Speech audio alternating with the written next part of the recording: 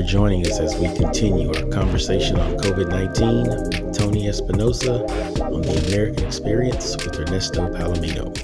I think sometimes we think that, nurses and doctors are, the real life, they're made out of, you guys are made out of Teflon, and you guys are there to not only kind of take that, whatever's dished out, and that's what you guys have to take that, and that you have no other option, and that there's no human part of you that actually absorbs this and knows that you take it home with you, and so thank you for sharing that, man. I know I can relate to that aspect in the essence of, what I felt when, my girl tested positive. I was like, and not only that, man, like even like my stepdaughter testing positive, I felt really, really just awful, man, because I felt like now granted, I can't sit here and tell you exactly where, I contracted it. I can't sit here and for sure 100% tell you, yes, I was out, and, it definitely wasn't at a bar and it wasn't at a restaurant, but, I don't know, man, I contracted it and then they tested positive and I just felt awful, dude, that, I brought it home. And so when you say you strip down in your garage, I damn near do the same thing. I take precautions. I've been double masking since, recovering, from the moment that I was cleared to go back to work. Also, I tell people at my job, don't come in my cubicle, stay out there, don't come in, not for the sake of me being disrespectful but, it's just for your own safety, but for mine as well. I need you to stay out there. Granted, I am recovered, but yet I don't know what the full effects of what that's going to look like. Also, from the aspect of, making sure that I'm also decontaminating myself. Not that I work in the hospital, but I'm around people, and we're all around different, and you don't know what they do over the weekend or what they do outside of work hours, or if whatever they've been doing. So any clothes that I wear, whether it's shirts, coats, whatever, I automatically just put them in the hamper, go and shower before I even interact.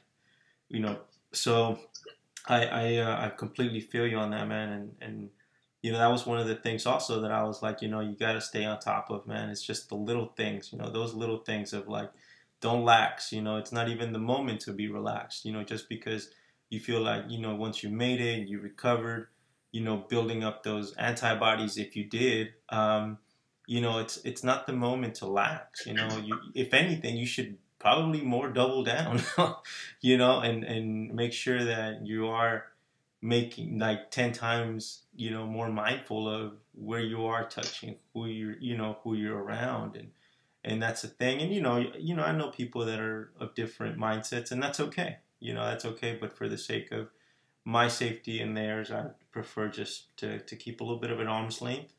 And so I also feel like, gatherings I didn't do anything for the Super Bowl, man. I stayed home. My family, just, us four, we had a good time. It was just us. And that's kind of how we keep it, man. We don't really try to go out and do anything else outside of what we need to. And for my parents, man, they just got their second vaccination yesterday. So I'm pleased to hear that they're doing okay.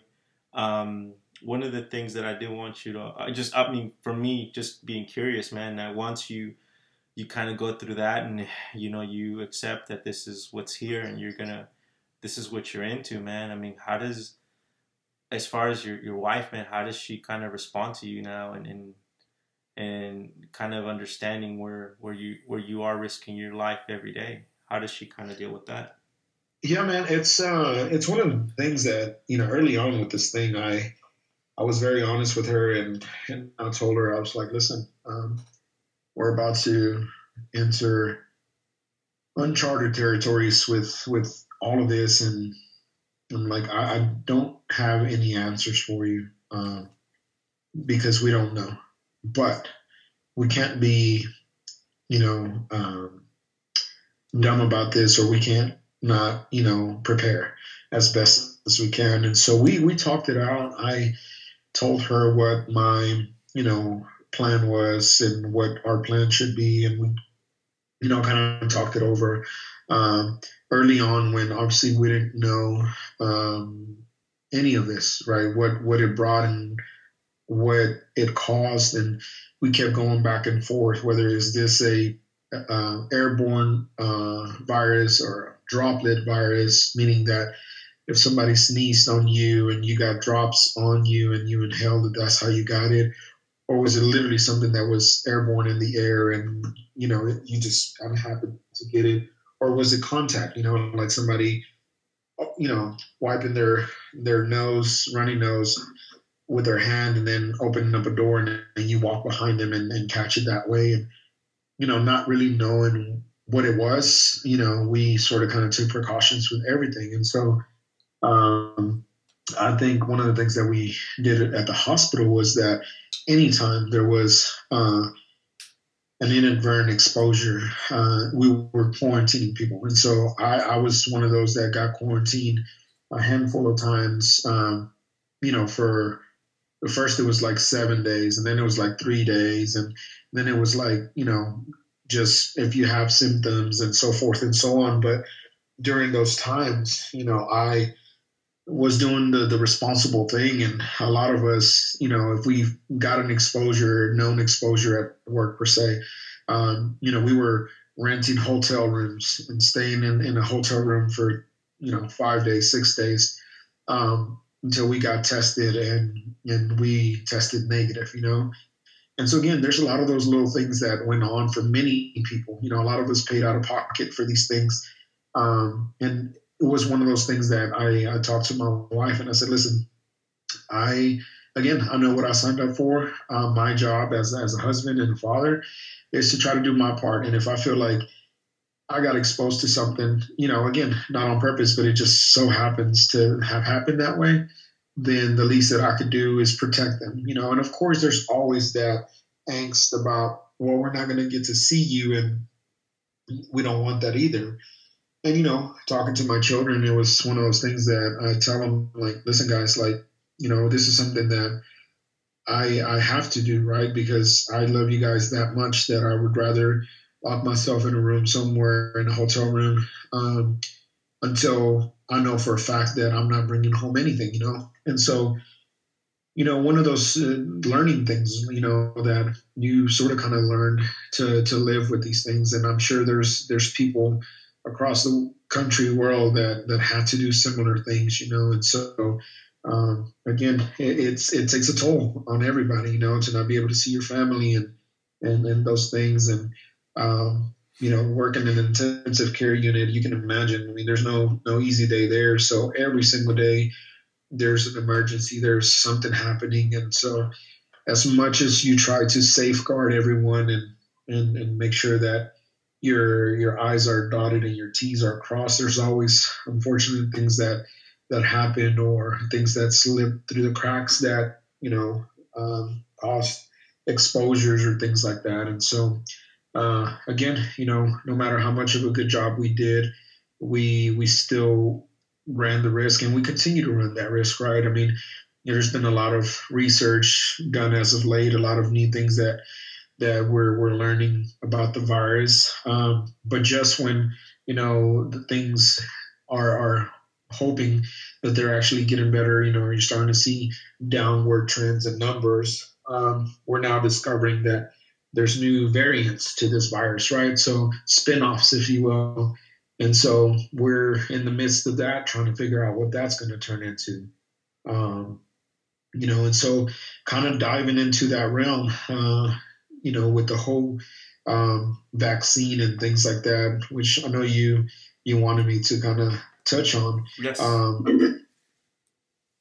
go ahead. I'm sorry. Oh, okay. You wanted me to touch on, it's there's a lot of myths out there, first and foremost, I did get the vaccine. I got the Pfizer vaccine, which was one of the first two that was offered, which was the Pfizer and the Moderna. And then obviously there's been others that have been developed recently. But there's a lot of skepticism out there with the vaccine. I looked at the science. We talked to our epidemiologists. It hasn't been made mandatory for us. It was strongly suggested, strongly recommended. One of the epidemiologist doctors that we work with very closely at the hospital, in so many words said, "Listen, guys, you guys are obviously in full control of your decisions. My job is to explain to you guys what the science says, what it shows, and the only thing that I could do is tell you guys what the vaccine looks like and what it is."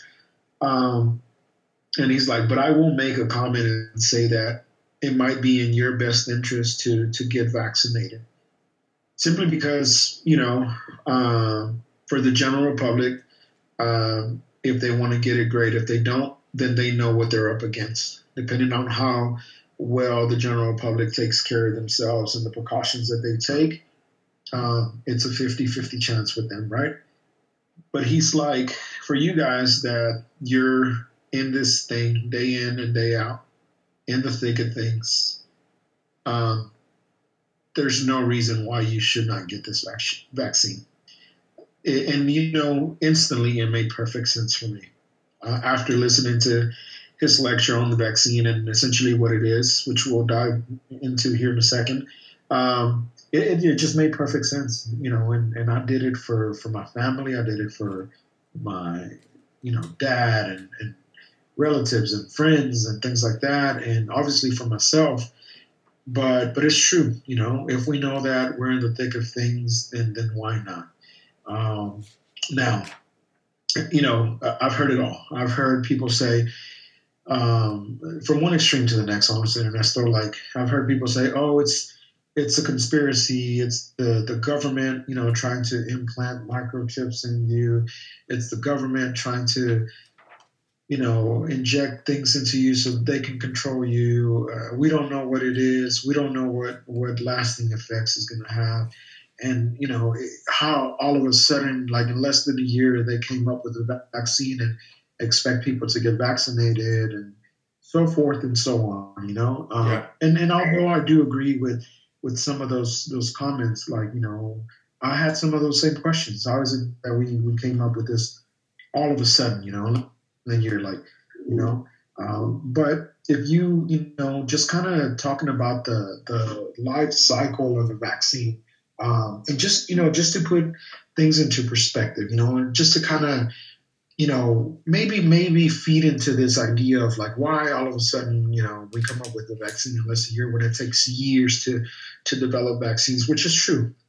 And I'll give you just as a reference. And again, a lot of this data is public information. I grabbed a lot of the stuff from the CDC, the World Health Organization, and for instance, the chickenpox vaccine took about 28 years to develop. I mean, that's a long time. The flu itself took about 27 years. The HPV virus vaccine took about 17 years to develop. The polio vaccine took about 13 years, and the mumps vaccine took about 4 years, which at that time it was record breaking. Like, oh my God, they developed this thing in like little or no time.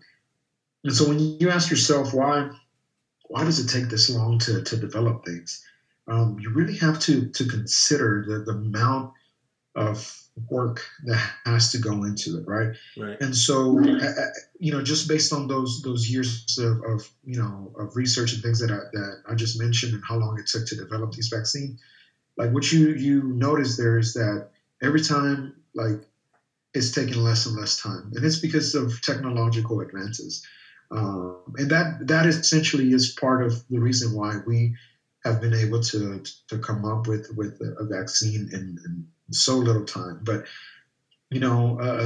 for instance, a vaccine just from start to development, and then mind you, a lot of these companies that basically pay scientists to work in labs to put things together, try to decipher, DNA and viruses and things, bacteria and things like that.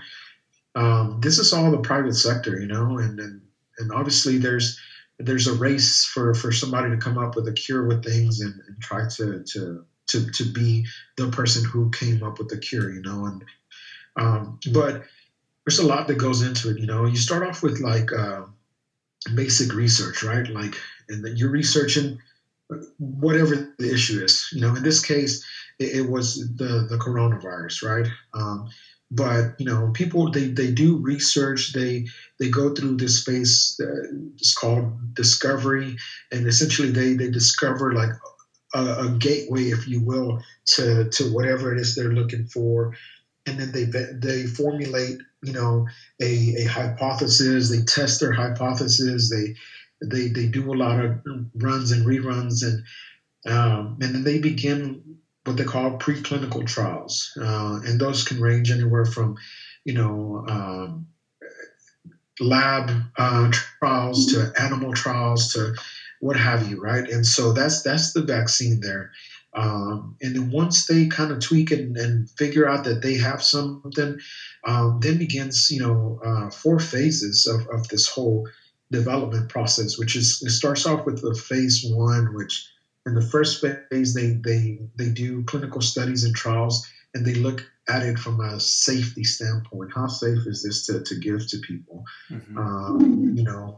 And is it safe? And what effects is it going to cause? Is it going to kill people? Is it going to give them any type of side effects? What do we see in the lab? And how is that going to translate from a lab subject to a human person? Because obviously, as much as they do in the lab, it never really, you can't with 100% certainty say that it's going to have the same effect on a human.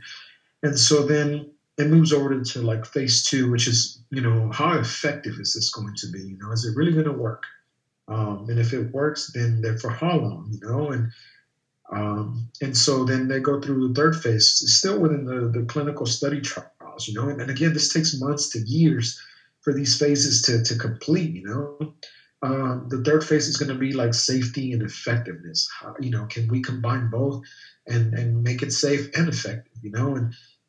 And if at any point in time during any of those phases something backfires, they have to go back to the drawing table and tweak it and then bring it back and redo the phase that they saw something go wrong, But again, it takes months to years. And so now once they figure all that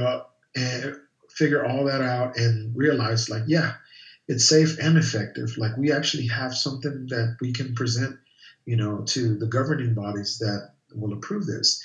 Now they have to sit down and basically type all this stuff up in a report that I'm sure stretches hundreds to thousands of pages to try to paint a picture to the FDA and to the ACIP, which is the Advisory Committee on Immunization Practices, essentially asking them for permission, like, hey, we think we have something.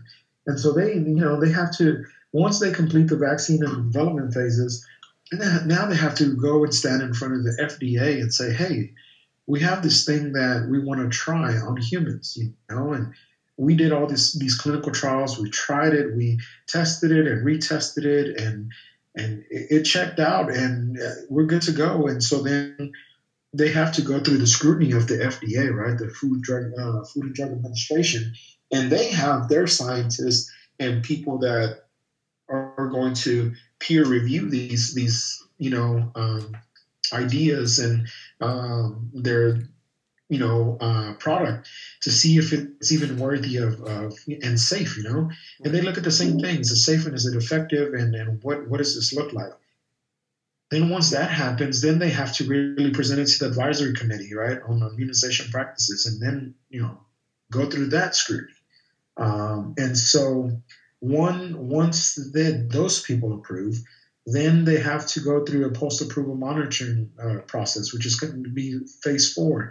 And it's where now, these people that get it, are going to be monitored, So the safety continues with the CDC and the FDA for safety monitoring. And so, I mean, that is a lot of moving parts and a lot of capital, a lot of money that it takes to be able to formulate and develop something. And so you can imagine that, again, these private sector companies that have to dump billions and billions of dollars into this research, right?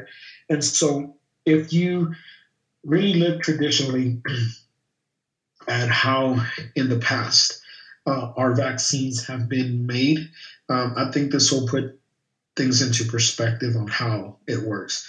So traditionally, there's always been 4 types of vaccines that we have seen, right?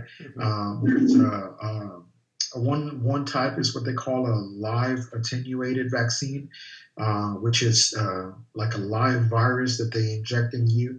And this is for an example, like the MMR vaccine, which all of us that live here in the States got at some point or another as a kid or an adult, and those vaccines are essentially a live virus that they inject in you. And obviously you go through the symptoms, but you get treated with, over-the-counter stuff, and then you're fine. And then the second type of vaccine is going to be an inactivated type of vaccine. So it's a virus that's inactivated. For example, the flu vaccine, right? Every year, scientists, take the most common strand of the flu and they reproduce it, make a bunch of vaccines, and every year we get the flu shot, right? Right. People say, oh, the flu shot doesn't work. It's a myth. Well, not necessarily. Or people say, I got the flu shot and I still got the flu, so that doesn't work. But what they fail to realize is that, there's so many strands of the flu that what scientists do is that they take the most common known strand, and that's what they project that may be abundant the following year, and that's what they're going to vaccinate you against. If it so happens that you catch a different strand of it, then that's the issue, that you unfortunately caught a different strand, and so we never give credit where credit is due, right? Because if you get the flu shot and you don't get the flu this year, then you just don't say, oh, I didn't get the flu because I got the shot. It's just like, well, I just didn't get sick, Yeah. But again, it's that type, of vaccine. And then the third type is what they call a toxoid vaccine, which is going to be, for an example, like the tetanus shot. We get tetanus like once every 10 years, or boosters in between, depending if, somebody stepped on a nail or something, you go to the ER and they give you some kind of booster. But it's a toxoid. And then the fourth one is what we call a recombinant type of vaccine. That's going to be something like the hepatitis B series vaccines that you get, or the HPV virus vaccine. So traditionally, those have been the 4 types of vaccines. Those obviously took years and years to develop. And so, there's 2 new types of vaccines that have come to essentially to the market, or just to science. And that's what we're dealing with right now. The first type, the COVID virus, or the vaccine that we're seeing right now. The first one is what they call an mRNA type of vaccine. And that's going to be, like what Pfizer, BioNTech, and Moderna vaccines came up with. And basically it's, scientists basically identified part of the genetic sequence that creates it, and they synthesized the mRNA essentially to save time and money. So what does all that mean? So basically what they did is there is within the virus, there's this thing called the spike protein. You remember as a kid, actually they're still around. You remember those suction balls, those little balls that had all those little things that you throw against the wall and they stuck? Yeah. Yeah. So those little suction balls. Yeah. So imagine that being just a single virus, right? Right. With all the little suction cups, tentacles, right? Right. So a spike protein would be literally just one of those little suction things. If you kind of want to use that as an example. And so So basically, the way the virus works is like take that little suction ball that's a toy, as an example. And so what it does once it invades or it gets into your system, it literally puts touches your cells, if you will. Your cells in your body essentially go up to it, and that little spike protein, if you will, sits there and interacts with your cells. And essentially, what it does, it breaks the DNA code for your cells enough to let that spike protein open the door, if you will, like picking a lock on your immune system or your cells and gaining access to your body, if you will. And so what scientists discovered was basically that they could actually take that spike protein, right, initially, and in a way snip that little suction thing off the virus, and then create this like fake body for it, right? To attach it to try to create this vaccine. But a lot of that proved to be a little hard for them, because basically what they were doing is having to create a stable form for this little spike protein to live on. So I guess another example. Imagine, your vehicle being the virus, right? And me walking up to it and saying, you know what, I'm gonna take one of the tires off the car, and I'm gonna try to create a car myself that I can put this tire on in hopes that it works the same way. That's very complicated, man. So but it's hard. It's hard to recreate the virus, even though they were able to do it, right? They were able to take that tire off that car and to recreate it in a lab, and then create this body for that tire that I took off, your car.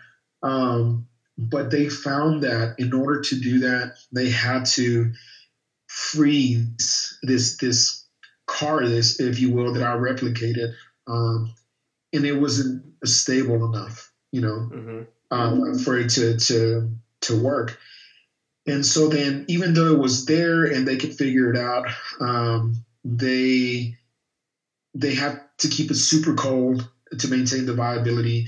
But then they realized that, man, this is hard. This is going to be hard to keep this cold and to distribute it around the world and things like that, And so they came up with this again idea, like, okay, we took the tire off Ernesto's car, but what can we do to try to make this even better, right? So what they did is they literally go into the virus, and the part of the virus that writes the code for the virus, for the spike protein. So imagine. So again, let's go back to the tires. I've kind of gone on that tangent.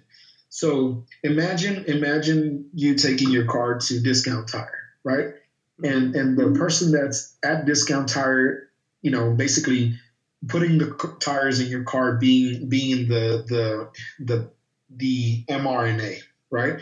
And so mRNA is the messenger, if you will. So what they did is like, and again, this is the way I understand it, and I'm trying to break it down where maybe people can understand. But what they did is like, okay, instead of taking Ernesto's tire off his car, what if we just go and grab the dude out of Discount Tire and take him with us, right?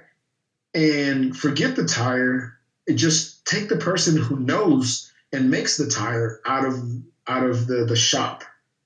And basically what they did is they went into Discount Tire, grabbed a dude that types the code, the DNA that creates these spike proteins, i.e. tires, out of that virus, and they put that person, virus, code messenger, mRNA, if you will, to keep writing that code.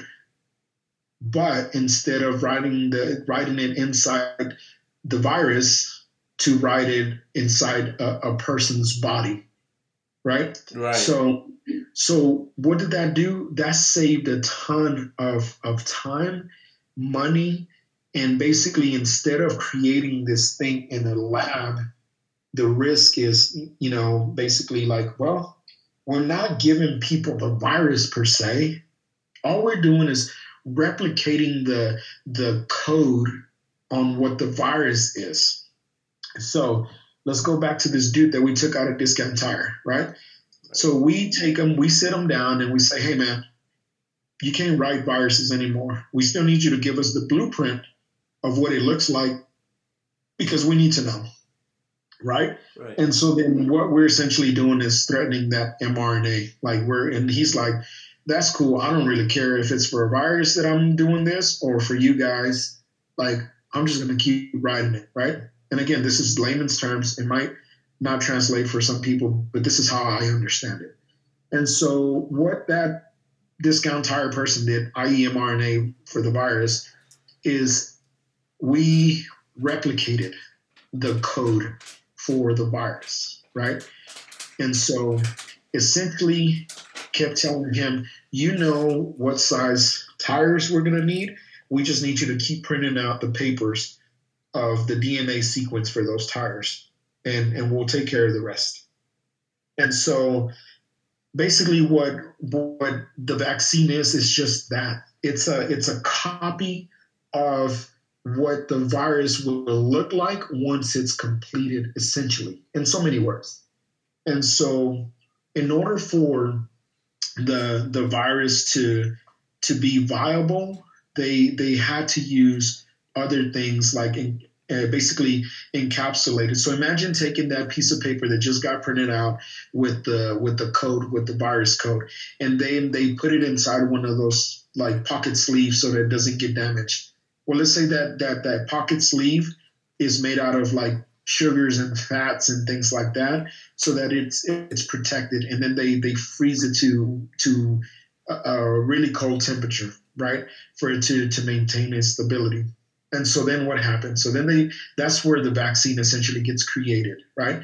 So now, I go and get my vaccine. And so basically what it looks like is they inject you with this sleeve that has a paper in it that has the code that the virus is, the DNA of the virus. And so what does your body do? Your body sends all of its little soldiers, immune system, your B cells, your white blood cells, and your immune system. Once it enters your body responds and says, hey, somebody just came in. Like, we got to go see what's going on. And so your body's, immune system walks up to it and says, yo, who are you? What are you doing here? And they open up the sleeve, pull out the piece of paper and read it and say, this is a code for a virus. So then your body starts replicating antibodies. It starts making antibodies to fight that virus. This is the part that why people get symptomatic for just a short period of time, i.e. 1 or 2 days. Some people obviously have gotten a little sicker, but no one really, honestly, there's rumors out there that people, some people, 1 or 2 people have died from this and all that. It's not true. When it comes to the vaccine, I can't say it's not true because I don't know that for a fact, but I can tell you that most people that I work with have gotten the vaccine, have gotten mild symptoms. When I got my first shot, I got body aches for like a day. I took Tylenol, was fine by the next day. Erica had hers the first day. She got a little, not a rash, but a little redness around the insertion site of the needle. That was it. My second dose 3 weeks later, I got a little fatigued and tired, slept maybe 10, 12 hours that first night. But then I was fine after that. Erica's second dose, essentially the same thing. My sisters got theirs. None of them had any symptoms. Some people at work had a little bit of a runny nose. Anyway, all that basically saying that you do get mild symptoms because, again, going back to your body building antibodies. So basically what your immune system does is takes that piece of paper inside your body and starts distributing a copy to your body's fighting cells. And so they basically, your body arms itself with antibodies and basically says, all right, guys, we have a copy of what this virus looks like. So we need to be ready for it next time we see this virus pop up, right? And so then basically what your body at that point does is creating antibodies so that if by chance you get exposed to the virus and it just so happens to enter your body, then your body is going to say, we know you, we've seen you before, we got you. And so then your body naturally starts fighting that virus. So again, the vaccine is not to completely provide immunity to you, but it's more or less to give you a chance to build the antibodies so that if and when that happens, you don't get as sick as you would have if it invaded your body for the first time. So again, looking at the science, for me, that was enough to say, okay, I'm in. I mean, it makes sense, if the worst that can happen is that, I get some symptoms, and in severe cases, some people have gotten anaphylactic shock, but most of those people have been people who have a history of anaphylaxis with shots. So it's almost like they know that they've gotten in the past and it's a risk they're willing to take. But for the most part, most people, get really mild symptoms. And for me, personal opinion, for me, it felt like that was worth the price to pay, symptoms for a day or two, and hoping that if I get exposed to this thing again and I get sick, and that it's not, severe enough where it can take my life, especially me being in the nick of things and being in the middle of all this day in and day out. So I'm hoping that helped, you and maybe whoever's listening to kind of put things into perspective and hopefully made enough sense. Might have bounced around a little bit on how that whole vaccine works. But basically that's in a nutshell what the vaccine looks like. So when people say, oh, they're injecting you with the virus, it's not the virus. It's the messenger, a copy of what the virus looks like, if you will. And so naturally you're going to have a little bit of symptoms, but it's not necessarily true. Now, there's a second new type of vaccine out there that is what they call a adenovirus vaccine, and that's like a company by the name of AstraZeneca and Johnson & Johnson have created this. It's a little different. So they use essentially is basically the same messenger, sort of, but they use a harmless virus as a carrier. And the reason they went that route is because they saw how volatile the vaccine is if it's not cooled and frozen at the temperature that it needs to be. And I'm not quite sure what that temperature is, but it's below 0 degrees, like something crazy, right, for it to maintain its viability. And so these companies were like, okay, we're going to spend billions of dollars on this, but there's always that risk that it's not going to be viable if we don't maintain the integrity of keeping it as cold as it should be. So what else can we do? Well, what they realized, or they saw, or they're seeing, is that maybe we can just inject it into a harmless virus that is weak, but it's enough to be a carrier to get into the body. So take that same guy from Discount Tire that got pulled out, but now they're using like an Uber driver, if you will, to come pick him up and deliver him, right? And so they take the Uber guy and say, hey, you got to take this dude to Ernesto's body, right? And so the Uber guy's like, yeah, that's cool. Well, the issue is that your body over time is going to build resistance to that particular virus, right? And so then, meaning that the shot may not be as good because your body's beginning to build a resistance to that little virus, even though the virus is just a carrier. enough for your body to open it up and pull that piece of paper out, right? And that's all it's doing. So what scientists will need to do is to basically create new carriers, for future vaccines. So meaning, I imagine it this way. All right, they used Uber to get them there, and now the body's like, yeah, we see you coming. Like, nah, you ain't doing all that. And so then what we're gonna do is now we're gonna go use Lyft, Mm-hmm. And then if we use Lyft, now the body's gonna be like, oh, we don't really know this dude, so let's go figure it out, and so forth and so on. Now, which one is better out of the two? Honestly, I don't have an expert opinion on that. That's something that you and the general public would probably have to look more into. But to me, man, honestly, and again, I'm not a scientist, I'm not an expert in any of this, but I'm intrigued by things like this, because what really honestly this has done, Ernesto, is really, really started, opening up the doors for other possibilities. Imagine these two new types of vaccines. If science is able to essentially go into the virus and pull out the part of the virus that encodes or writes the code for these viruses, imagine what could potentially be in the future.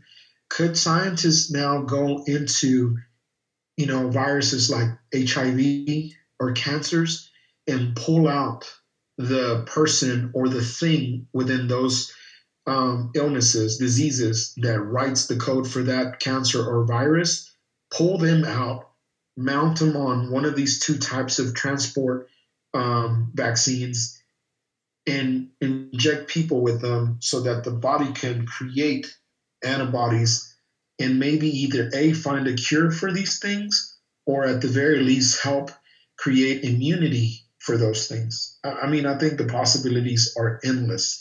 And so these two new vaccines, I think, again, have opened up the door to other things. At least in my eyes, I start thinking about all the possibilities that could come from it, right? But just the now, this is why the vaccine was developed so fast and in such short time. Because with those other vaccines, they had to go through years and years and years and years of just trying to figure out how they could maintain the viability of the virus, whether it was attenuated virus or a toxoid or a recombinant, which is completely different methodology to create these vaccines, right? But with the technological advances that have occurred and how scientists are now using technology to really decipher this stuff, man, it's fascinating, man. If you dive into this stuff, again, you can go down a rabbit hole with this stuff. But when you talk about these guys that start looking into the DNA coding and how everything is broken down by DNA, and each chain has a code by letters and things like that, and they can actually go in there and tweak a couple of things and switch letters out. And again, I don't know much about this, but it's just crazy to think what this potentially can create in the future. So that is why, again, you have seen it created in such a short period of time, and it's taken billions of dollars to kind of develop it. And again, the theory was presented to essentially the FDA and the governing bodies that really regulate this stuff, and it made sense, right? I mean, we're in a pandemic. They're like, yeah, I mean, what's the ladder that we don't create something and this gets worse and we lose, millions of people. And it's shown promises, right? I mean, they did their research, even though it was in a short period of time. They tried it in the lab. It worked. They enrolled God knows how many thousands of people into their short, run of research. And this is why they've come out with like, oh, there's 95% efficacy in the vaccine, right? And so that has really allowed for this thing to come to market. And so if it truly is, being done that way, and that's how the science behind it works, I like the science behind it. Once I learned it and it was explained to me that way, I was like, listen, why not? What's the latter? I don't take it. I come into work every single day, get sick and potentially die, or I can take this vaccine and worst case scenario is that it doesn't work, it doesn't do anything to me, and I might have gotten sick 1 or 2 days, but I'm still just as susceptible. I rather take my chances. And again, it's not for everybody. I'm not trying to convince anybody to take the vaccine or to not take it. I think for me, it's just hoping that this provided a little bit of maybe insight, or maybe use analogies to try to break it down onto what the science behind it looks like, and hoping that maybe someone out there that may be listening actually, either got sold on the idea one way or the other, right? Because at the end of the day, people have to do whatever they feel is best for them. I have friends, colleagues that are close to me, that are fearful, obviously, and rightfully so, and are saying, you know what, I'm just going to wait to see what happens to the first wave of people that get the vaccine, and that's okay. If that's what their conviction is, then who am I to try to change their mind? But I will say that the scary thing is that we're entering a phase where now we're finding new strands, new spin-offs of this virus, because viruses, that's what they do. They replicate, they change instantly. I mean, they're mutating every chance it gets, and so the code is changing and all that. And so again, it's one of those things that we don't know what the future holds for us, but we have to do our part, and if that means getting vaccinated so that we're around longer to be able to help more people, in hopes that at some point or another this thing kind of gets better, or is it really going to become the new norm where we're just going to live with it? I mean, yeah, that's kind of the gist of it, man. I want to remind our listeners that this is the American Experience with Ernesto Palomino, not Tony Espinoza. Listen, man, oh my God, I have been jotting down notes, man. For what you're explaining, it's valuable. Once again, man, I am so humbled for you to definitely share the airwaves here with you, man. And I mean that, jokingly, of course, man. You've provided a plethora of information here, man. No, I completely am taken back by just the insight that you've just given me, and us, whoever's listening, of course. Just from a personal perspective, fascinating the science behind what it takes, those great minds to really, really critically think in that way, and to kind of put it in that I can't even imagine. Like, my mind cannot wrap my mind can't wrap my thoughts around what those guys are in the lab doing and thinking of, to be able to not only concentrate all hands on deck to get this out as soon as possible. My personal opinion is just that, what if all of those scientists had, and I don't know this for a fact, but I wonder that, the arms race, right? Who can get there first, and who's sharing information? No, we don't want to share that. We want to come up with our own. And I'm like, hearing, some panelists talk about that in that way, it's like, why aren't these scientists all working hand in hand to get this out cohesively, right? Because you got people across the world that are scientists that are working on their own, on their own, their own vaccine. And to kind of dial back on that, the profitability of some people to try to make, whether it's who gets to the market first, scientists, are all scientists not working hand in hand to share information, or are all these guys kind of like, hey, we have our own team, we're going to just try to beat out Johnson & Johnson? And I don't know that, but it's interesting to me if that is going on, or is that not going on? Yeah. So again, I don't know, for a fact how that works. But the little that I do know, and again, this is personal opinion. The way I hear is that obviously there's a lot of private companies. I mean, and let's be honest, pharmaceutical companies are probably the richest, companies out there simply because the market share for just pharmaceuticals is just it is crazy. The amount of trillions of dollars that we use every year for healthcare needs, right? And so they invest billions and billions of dollars in the private sector to develop these things so that they could get a stronghold on just the space itself, and then unfortunately that's the way it works. The government obviously has its own private sector or own sector of scientists that try to come up with things, or at the very least are there to basically sit back and wait to see who's going to come to market with stuff, and give them the okay to distribute or sell it. So again, I'm always using analogies and things like that, but the way I see it is, that the government is like the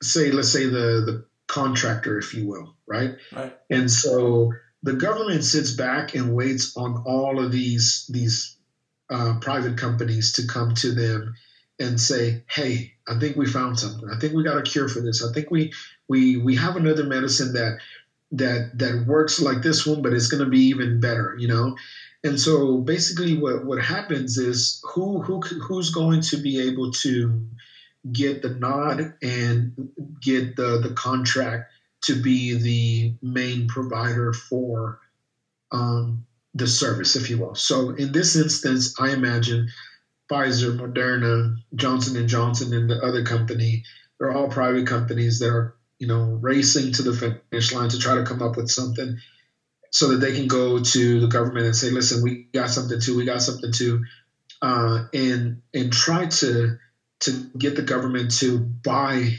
the vaccine from them. And even if it's at an affordable cost, simply because we're in a pandemic, and I have to imagine that the billions of dollars that these companies are spending to come up with these things, they're looking at it in the long run. At the end of the day, no matter how we try to spin this, there's a business aspect of it, right? And that's just the truth. And so I imagine that there's notoriety to being the first, obviously. Right. But again, even though there's a race to the finish line, these people cannot skip any steps. Even though they developed the vaccine in a short amount of time, they were still put under the same scrutiny, and maybe even more so, right? Again, I don't know this for a fact, but I'm sure the people, the government, the scientists, FDA, CDC, all these people that have a say-so, it had to have scrutinized them and said, okay, this is too fast, and then walk me through this, and it took them, whatever time to read through whatever presentation they did and really scrutinize the research and the subjects and the people that were in the trials and things like that. And obviously they felt compelled enough to approve it because it's in the market, right? But I think at the end of the day, it's a business, and there seems to be enough space for all these companies to coexist. But I do think that this is just the beginning of a new era of discoveries and medicines and things like that. And at the very least, at least for this, that instead of running the risk of losing 50 million people in 10 years, that maybe we can slow the curve down. And I mean, alluding back to the total number of deaths and almost at 500,000, hoping that within this coming up year that we're not losing that many more, I remember when we first talked about, projections on how many people would die in, someone coming out and saying like, "Oh, if we manage to keep it at 100,000 people dead, then we've scored and we've won." I still think that's a lot, you know. But at the end of the day, I think that's basically what it boils down to be honest with you, Ernesto. I mean, you know.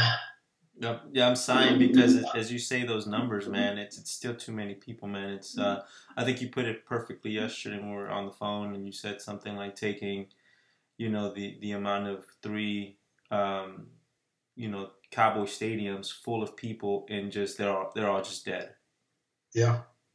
Um, Yeah, and man, I don't know if people really wrap their brains around the amount of people that is. That's a lot of people, man. it's And that's just here. apocalyptic for That's sure. just here in the U.S. 482,000 as of this morning, and counting. I mean, it's scary, man. And so again, uh, I I I have to try to go with the science, man. And I'm a God fearing man by all means. But you have to also consider what's out there and stay on top of it and stay educated, And you and I talked about this, off the record a while back, on how, coming from a Hispanic background and being first generation Mexican American, it's tough, man, to see our own families, not stay up to date with information and the technological advances and things like that, and just again, not making it a point to educate themselves on trends and diseases and anything from what we're dealing with now to just diabetes, hypertension, and being a little more and more conscious about these things, and I'm sure you see it probably within your own family, and anybody who may be listening may feel the same way. But I feel like as having had the opportunity, from like my parents, immigrating to the United States back in the '60s, and then obviously for my brothers and sisters, and giving me the opportunity to be born here in the United States and actually have the ability to be able to do the things that I've accomplished, and I'll tell you, man, I'm sure you and I have grown up essentially together, and we've talked about this before, but our upbringing is just probably like the same as any other like Mexican family that their parents work hard, sometimes 2 or 3 jobs, and 9 to 5 with little to no education, and construction jobs, being carpenters, just working out, doing hard labor, Right. And for me to be able to have the ability and working hard, and again, I didn't get a scholarship, I didn't get anything, but I pushed myself just like I've seen you push yourself, and I think we owe it to our parents to take advantage of these things, man, and to teach our kids and anybody that may be around us that are willing to listen to us, and just grow as a community, all inclusive, and even as a ethnic, a group of people that are not accustomed to these things, and man, it's very humbling, man. You and I again talked about things like this in the past, and we don't forget our grassroots and where we came from. And so man, every chance I get, I try to talk to family and friends, and if they're willing to listen, I'm willing to take the time and talk and try to educate and help them just learn things, and just in hopes that we can, stave off illnesses or just be around longer than we're expected to be. Right. No, and one of the things that I talked to you off the record was to use this as a platform. I use it as a platform as well for just education and putting, the information out in somewhat of a conversational aspect to it. You covered a lot of points there, man, which I think is important. That we continue to be that, I guess, resource for our parents, for even for the older generations that are in our families to kind of, they come from that mentality, old school mentality of, and it may not just be them, of course, it may be that just that generation of, we fear the doctor, like we fear the dentist, and the fear of not, and the fear of like knowing is better, is making sure that, what, I'd rather not know, you know, but, and it's almost like that's not the way it should be. I think if you do know, then you're better prepared, and knowledge is power, and not, and making sure that you take the proper steps to, maybe give yourself 5 to 10 more years. Uh, on the side note, my father stopped smoking and drinking over 20 years ago, and I think that that's elongated his life. I would say just on the basis of just not smoking and drinking. Obviously, Yeah. I mean, those are killers too, but those are slow killers. Yeah. What could have happened had he still maintained that lifestyle of smoking and drinking, and in the era of COVID, taking that chance. I mean, this probability of survival would just be, and not that he's not at risk, but I think that him being informed of those things, and what those long term could have done to his body, he chose to say not anymore. I'm done. And Sure. thankfully, Yeah. he's definitely made. I think he probably feels pretty proud of himself that he's been able to cut cold turkey. And he was never on gum or anything like that. He cut it cold turkey, and 20 years plus strong, not touching a cigarette or anything alcoholic, and I think that's extended his life. Um, One of the things that I also wanted to say, man, just from a personal perspective, man, just what how proud I am of the fact that you've managed to, where in essence, are coming from, the communities that are sometimes underserved, and seeing your goal and your drive into, your passion for helping people that turned you into, essentially the medical field, how unselfish that is, but also, you being able to kind of find your way, and not having to rely on scholarships, or perhaps, and not only that. I mean, shout out to Townview. I mean, that's where you came out of, man, and I came out of Skyline, but these are high schools that are, and Townview's a high school that is nationally recognized. So shout out to them, but one of the things also is that you coming out of there, you were pretty much already preparing yourself for that essence of education, that you knew what you were going to do, and so forth, and not only that, maybe didn't have it all figured out. I don't know, but in essence, I'm just proud to that we have a voice, in those rooms, and you being in that room with all these other medical experts, and being a resource, is first and foremost. Is, I think, on one end, man, is very, it's just awesome, man, that you're in these rooms, and I think all essentially is what we want. We want to sit at the table just to learn and listen, and to be able to kind of, that's the thing, man, because when we see one of us in those rooms, we tend to kind of gravitate more towards that because it's like, oh, he's one of us. I mean, let's just keep it real.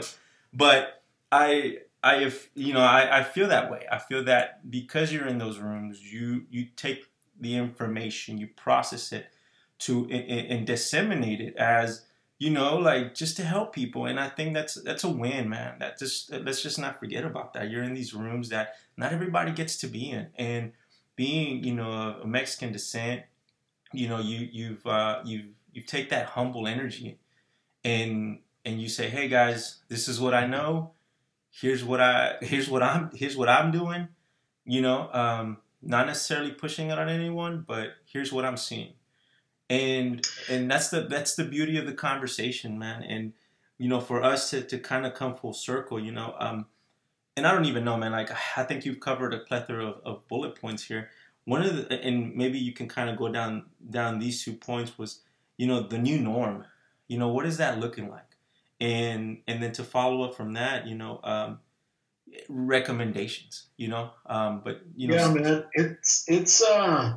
Man, first and foremost, Ernesto, I really want to say thank you again. I think, you're doing an amazing job, man. And I've told you this time and time again, our relationship has weathered a lot of things. We go months on end, sometimes without talking, and we pick up again where we left off. And it's always good, man. I'm always, eager to know where you're at with the things that you're doing, your business ventures and things like that. Starting this podcast, seeing that things are going great for you, and again, man, I look forward to honestly, doing more content with you in the future on anything, man. Honestly, anytime, brother, you welcome on, man. You are welcome on anytime you want to. I mean, just for everyone that's listening, he has done music production. He's started out DJing. His love for music can go about as long as this podcast, because I mean, listen, the crates of the DJ days where he was hauling around the vinyls. I mean, we go back to them days. You know what I'm saying? So yeah, brother, we're gonna do other shows for sure. I wanted to get this on there though, on the record. It's been a fun journey for me, man. I just kind of touching a little bit of my upbringing and things like that. Again, days running around with you in the club scene, to my DJ days, and just kind of growing up out there with people. Shout out to Quick Mix Rick and all the crew that we used to hang out with. But yeah, man, it's I think for me, I try to always remind myself, where I came from. And really honestly be an example for my children. I don't, claim to know it all. I'm transparent. Anybody ever asks me a question, I'm, an open book. I don't know it all. I know a lot of people who know a lot of stuff. And so if I don't know it, I know who to call, who to ask. And it's really been a big benefit for me, and it's just perseverance, man. I will tell you, my drive really comes from the fear of failing and not, wanting to even be close to being anywhere around failure. That's what drives me, man. I'm scared to fail in anything that I've tried to do, because I've seen what that does to people close to me. I've I've gone through family events that financial, woes have torn apart our family, and I just, it scares me. It scares me to be complacent. It scares me to sit back and then just wait for things to happen. And it's just not me. And now that, I have a beautiful wife and kids, and I have to do it for them too, and if I can provide any kind of information or just open people's eyes, whether friends, relatives, or just a stranger, and to just really, at the very least, think about things and put things into perspective. And again, not to change their mind, but maybe to help them make a decision that they were undecisive about, But yeah, man, my upbringings, I grew up in a single parent household. I know a lot of people out there can relate. And no different from probably anyone who's out there listening. So it's just hard work, man, hard work and dedication.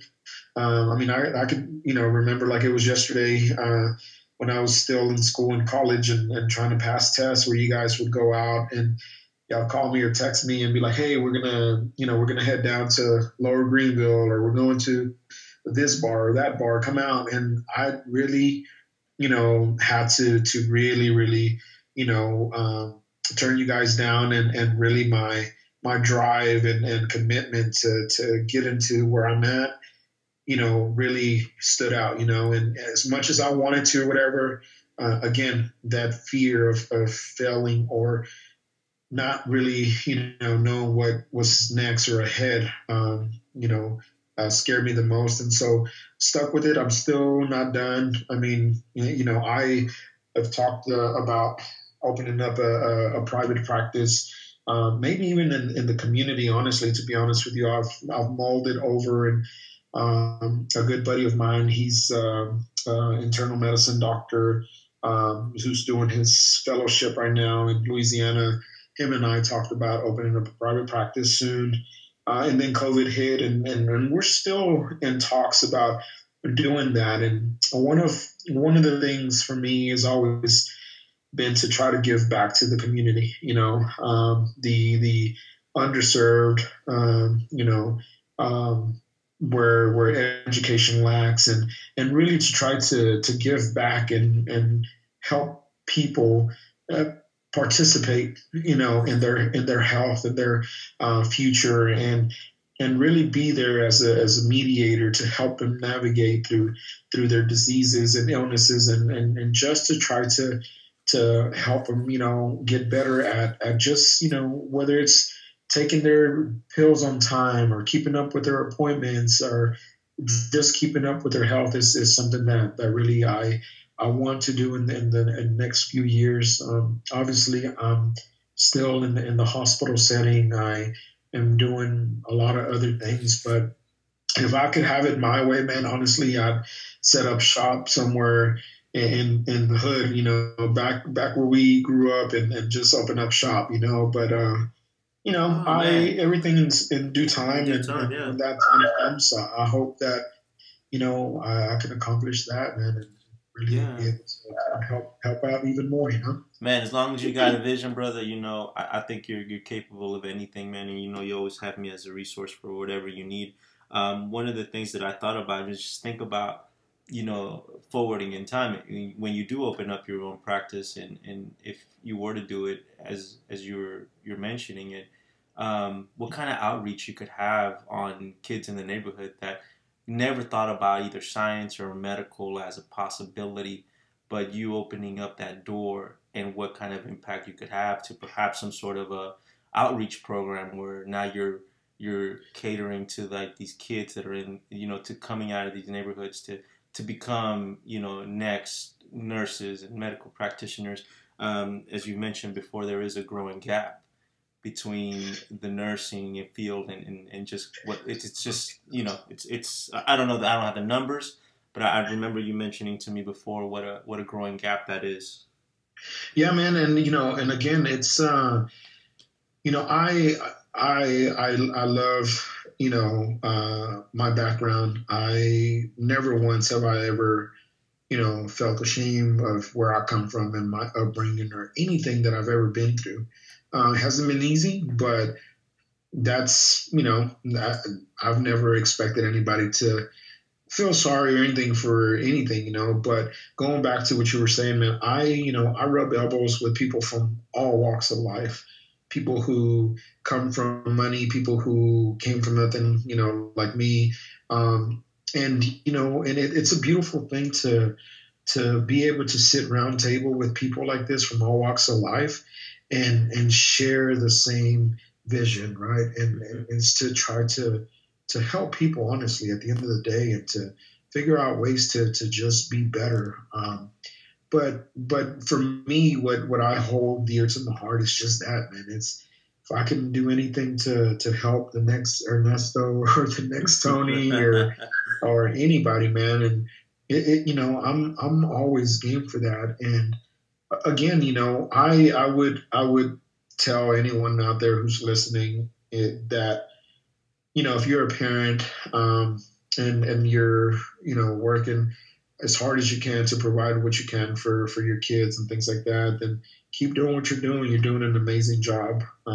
Sometimes it's hard to take the time aside and to be able to, sit at the table with your kid and help them with their homework and do those things. Doesn't make you a bad parent, doesn't make you anything. If anything, you're doing what you know how to do to try to keep your family, to try to keep your family going and putting food and roof over their head. And sometimes that's just good enough. Me in my personal life, I lost my mother when I was a teenager.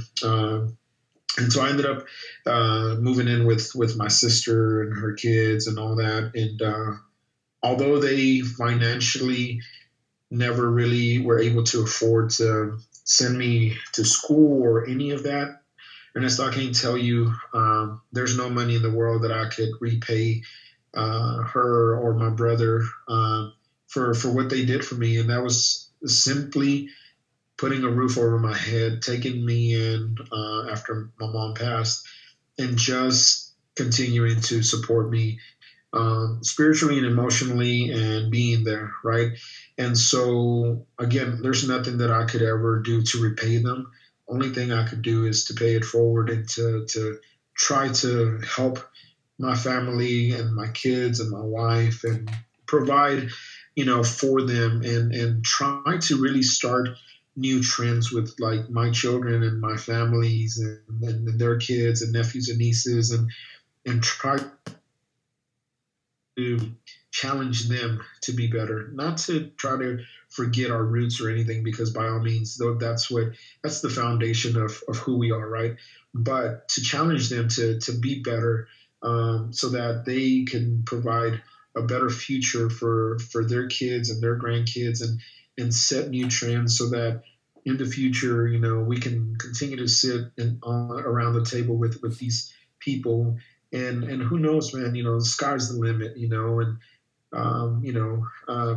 might have the next world renowned surgeon or scientist growing up in one of these neighborhoods that we used to walk, and so I love to be part of that, and I'm always willing to give guidance, the little that I do know, or I can't tell you how many times I've talked to kids or people, my nieces, nephews, and just challenge them and say, listen, just think about this, think about your future, just because I know you feel the same way. No one was ever there to tell us which way to turn this way, turn that way. And so if I can pave the way for somebody, or if I can at very least point them in the direction that maybe they should go, and then let them go from there, then that's good enough for me, No, yeah, I am completely, agreeing with everything you just said. I think that in our culture, we celebrate a lot of the athletic achievements, but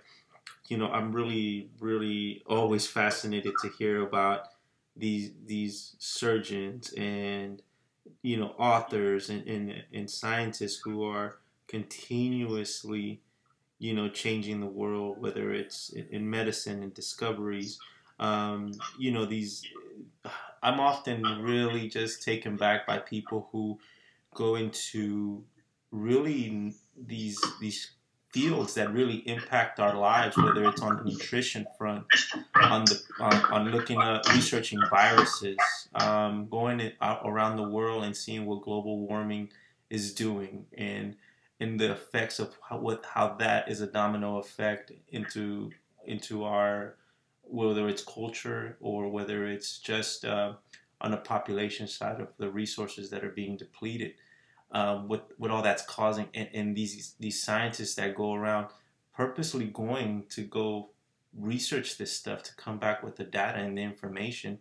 Those are these are like the unsung heroes, man, and part of that is also they come from all walks of life, man, and I think that even in our world, man, if we can make some sort of a footprint or echo, or have those that are coming behind us to look at things that we've touched on or done, man, that's what is part of our I guess our legacy, and outside of our own families, man, and the people that we interact with daily. So I'm the same way, man, the same sentiment, man. Anyone who ever comes to me for, if it's, hey, so even if sometimes I always tell people, look, if you're looking for advice on certain things, I may not be the expert, but I can sure try to turn you on to the resources that I've touched on that have not served me wrong.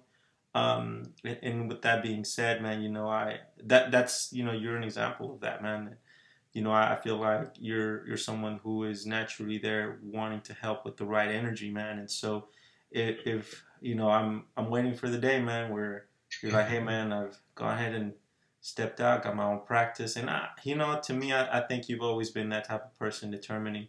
But I also think that you can also kind of reflect back on some of those, you know, maybe second guesses. And those are the stories that I've always heard, that every person that's successful rather share the losses, or the I don't want to say failures, but it's like those things that, hey, I took an L on this. I'm like, but this is what I learned from it, and here's how I bounce back. Yeah. Yeah. And I think that's just it, man. I'm one of those people that I actually embrace those times in my life that there was chaos and doubt and things like that, because looking back at those times, it just reminds me that for me personally, like I had enough enough oomph in me to that I mustered to kind of push through. And I'm sure there's people out there that feel like they've hit a dead end wall and stuff like that. And but they just get enough, they mustered enough courage to just kind of keep pushing forward. And whatever background people come from, whether they're of religious belief or not, whatever religious background people may come from, there's always that something that they hold on to that helps them sort of kind of push through. And whatever that is, continue to hold on to that. Continue to use it to bring you peace and sanity. And shout out to all the people out there, man, just trying to make it work for them. Anybody from frontline healthcare workers to first responders, police officers, firefighters, people in construction, work in the kitchens, baristas, to you name it, teachers. I have a special place in my heart for teachers. One of my sisters is a teacher, and it was a teacher that that for me, I felt like that was kind of my turning point, that had this belief in me and had a conversation with me. Because, as a kid in grade school, I acted out just like any other kid. And, my mom worked 2 jobs and was hardly home. So back then, I essentially took care of myself, and got home. There was nobody there. Mom had left some food to, kind of warm up myself. And so to no fault of her own, she was just trying to make ends meet, as a single parent. And so, but for me, it was just that, man. It was a teacher who back then, she must have seen something, had a conversation with me, and demanded a lot more from me, because she, saw in her, mind, she saw potential and things like that. And again, man, it resonated with me even at that age, and I don't know if it was divine intervention, whatever it was. The point is that there's always somebody who has an impact in your life along the way. And, some people may believe that it's by chance. Other people may believe it's faith.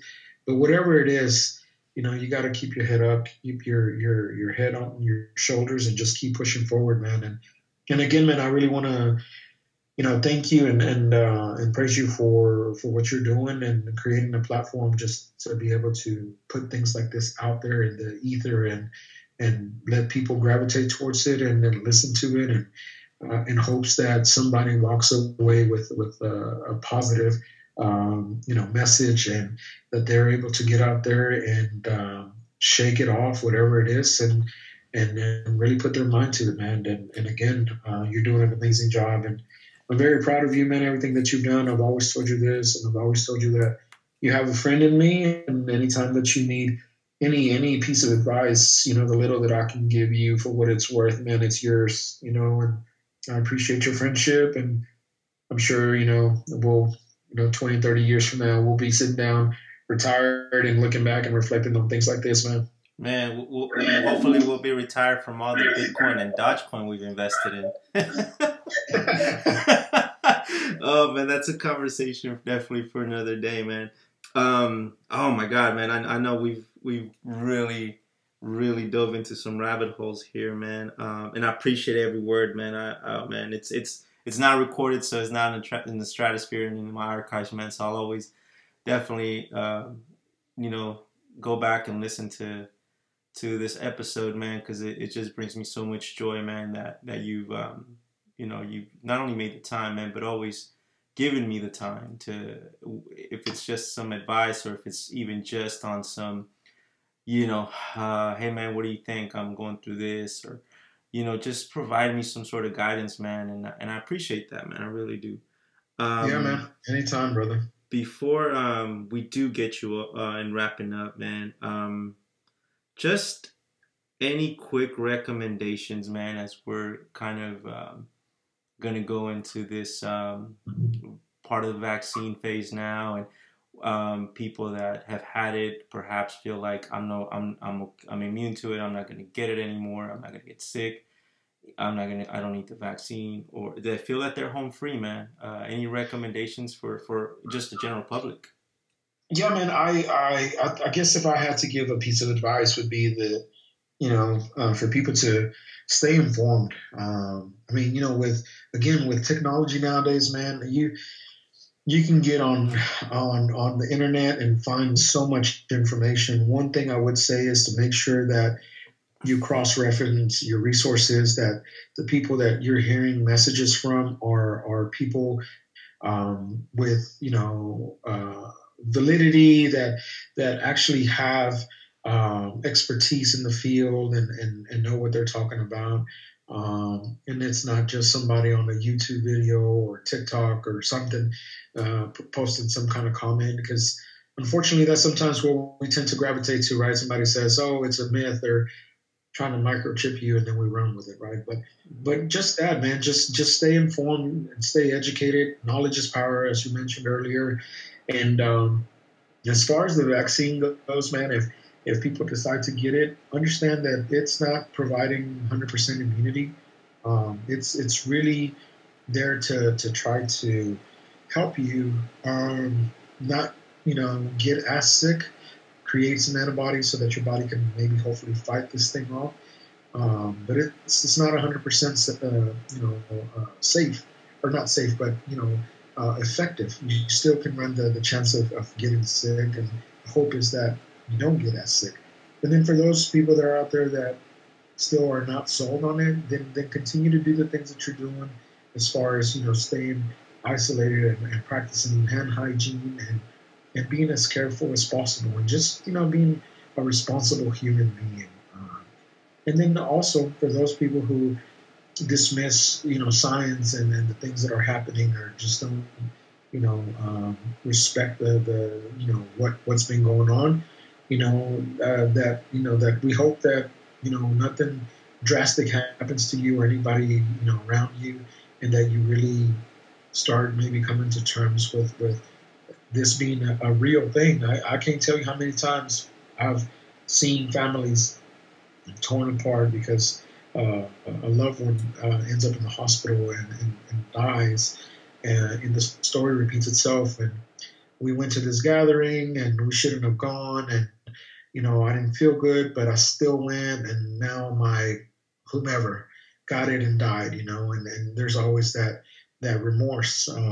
So again, whatever it is that people decide to go with, I just hope that they're responsible enough, if not for them, then for their neighbor, whether it's family or friends, and just people out there, just wear a mask. I mean, I think that's important. None of us want to wear it, but I wear it for me and for the people around me, just to be respectful. And again, at the end of the day, it's to each its own. We do live in a country that provides us the freedom to free speech and to do and say the things that we want to. But understand that sometimes there's consequences behind those things, and I hope that when people realize it's not too late, and for those people who are striving every day to make it work and doing their part, I thank you personally, and hope that that you guys continue to stay safe, and to you, brother, and you and your family, again, if you guys need anything, I'm always here for you guys, and that's that, bro. Man, I didn't want to interrupt your flow, man. That was really good, man. Look, listen, man. Anytime you want to hijack the show, man, please. You have an open platform, man. I'm just happy to shut up and listen, man. And listen, man. I once again, man. I thank you for the time, brother. Anytime you want to talk about anything, and you're welcome to come on. I am so just like I said, man. I'm just overstuffed with information that I will continue to digest and Yeah, um, man, absolutely, Nesta. Listen, anybody who's out there listening, I know you always people email you or call you and have questions.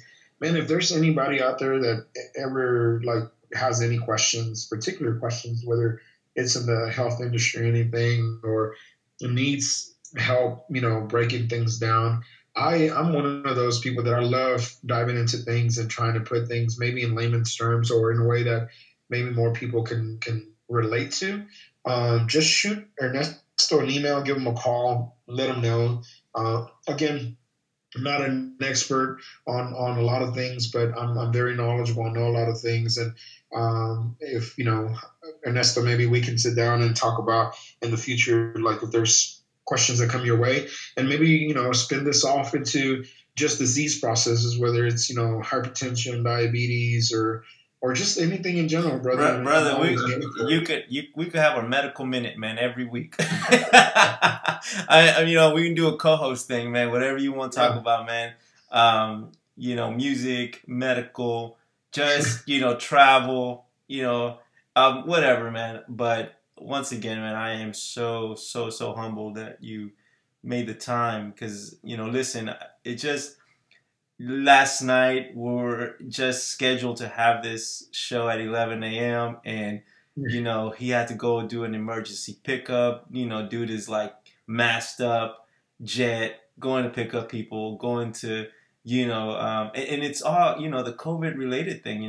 He's not doing this because I want to get on a plane at 1 a.m. to go and pick up somebody that's just randomly sick. No, this is the procedures that go behind the scenes. I don't fully understand, but he tries to explain it to me the best he can. And those are the sacrifices that all these first responders are doing behind the scenes, in the AM, going, to pick up people in helicopters and, getting in this rough weather, man, and leaving their families and going to go do these procedures and then coming back on, after a 10-hour shift, 12-hour shift, getting a little bit to no sleep. And, those are the things, I just told him, listen, brother, whenever you get your sleep and you're rested, hit me up. I know it's Valentine's Day. You got to do the wife thing and be there and the kids. And so no rush. But, man, that's why I'm so humble that you even mustered up just the energy to go ahead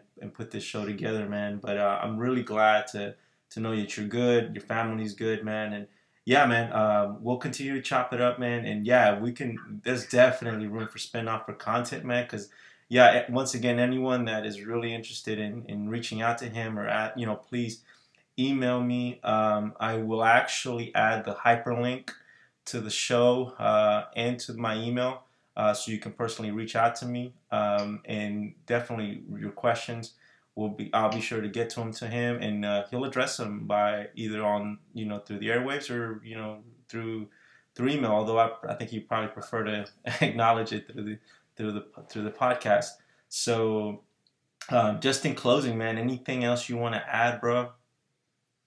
Well, not a whole lot other than again just thanking you and your audience, man, and I look forward to doing this again with you. And again, anybody out there who's listening, I hope you guys walked away with good information, at the very least, something to think about. And as always, thank you for listening to Ernesto's show, and keep writing, subscribing, and whatever it is that you need from me, man. Just know that I'm here. And then again, thanks a lot, brother, and we'll definitely talk soon. For sure, man. And once again, I'm going to echo that sentiment. Thanks to everyone that chiming in, listening, and following and liking us, man. It's the American Experience with your host, Ernesto Palomino. We want to thank my boy Tony for making the time once again and giving us this information. And once again, we do have a disclaimer. We are not recommending in any way, shape, or form for you to, these are all our opinions and, based on the facts that he's looked at. And so if you want to, for more information on anything, please reference the CDC. Other than that, we thank you for listening, and we'll see you next time. Thank you again for listening to The American Experience. The American Experience with Ernesto Palomino is presented by Maximon Media Group.